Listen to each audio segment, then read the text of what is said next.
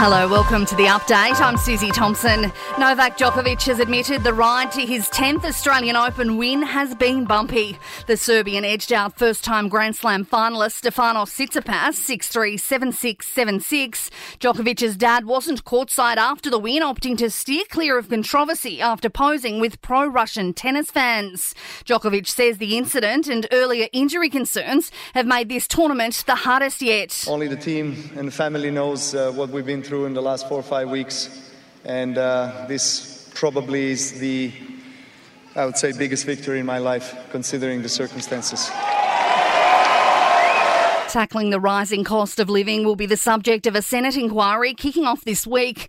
A special committee will hear from major companies such as Woolworths, BP Australia and Ampol, looking for ways to help struggling households and businesses. The first round of hearings will be held in Sydney, Melbourne and Brisbane.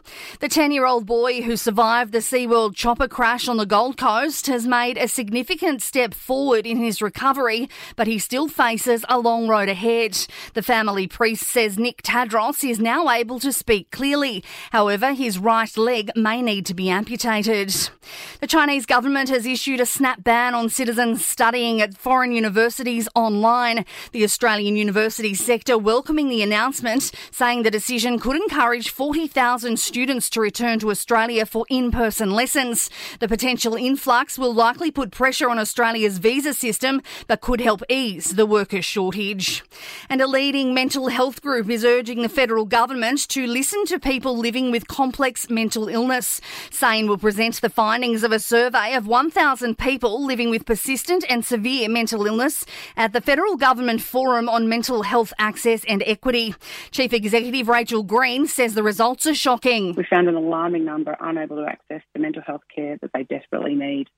Most of the people are living with at least 3 complex mental health issues, and they're still finding it impossible to access even basic mental health support.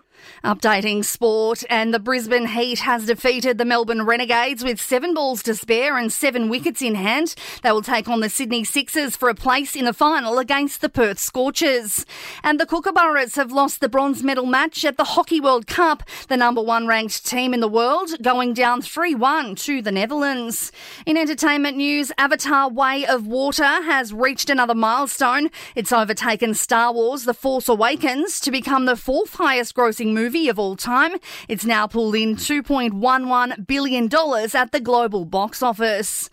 And the Archbishop of Canterbury has reportedly been asked to broker a deal that would see Harry and Meghan attend the coronation in May. The King is said to be keen to have them both there, but Prince William is concerned his brother may pull a stunt to steal the limelight. And that's the latest from the Nova podcast team. We'll see you later on for another update. I'm Susie Thompson.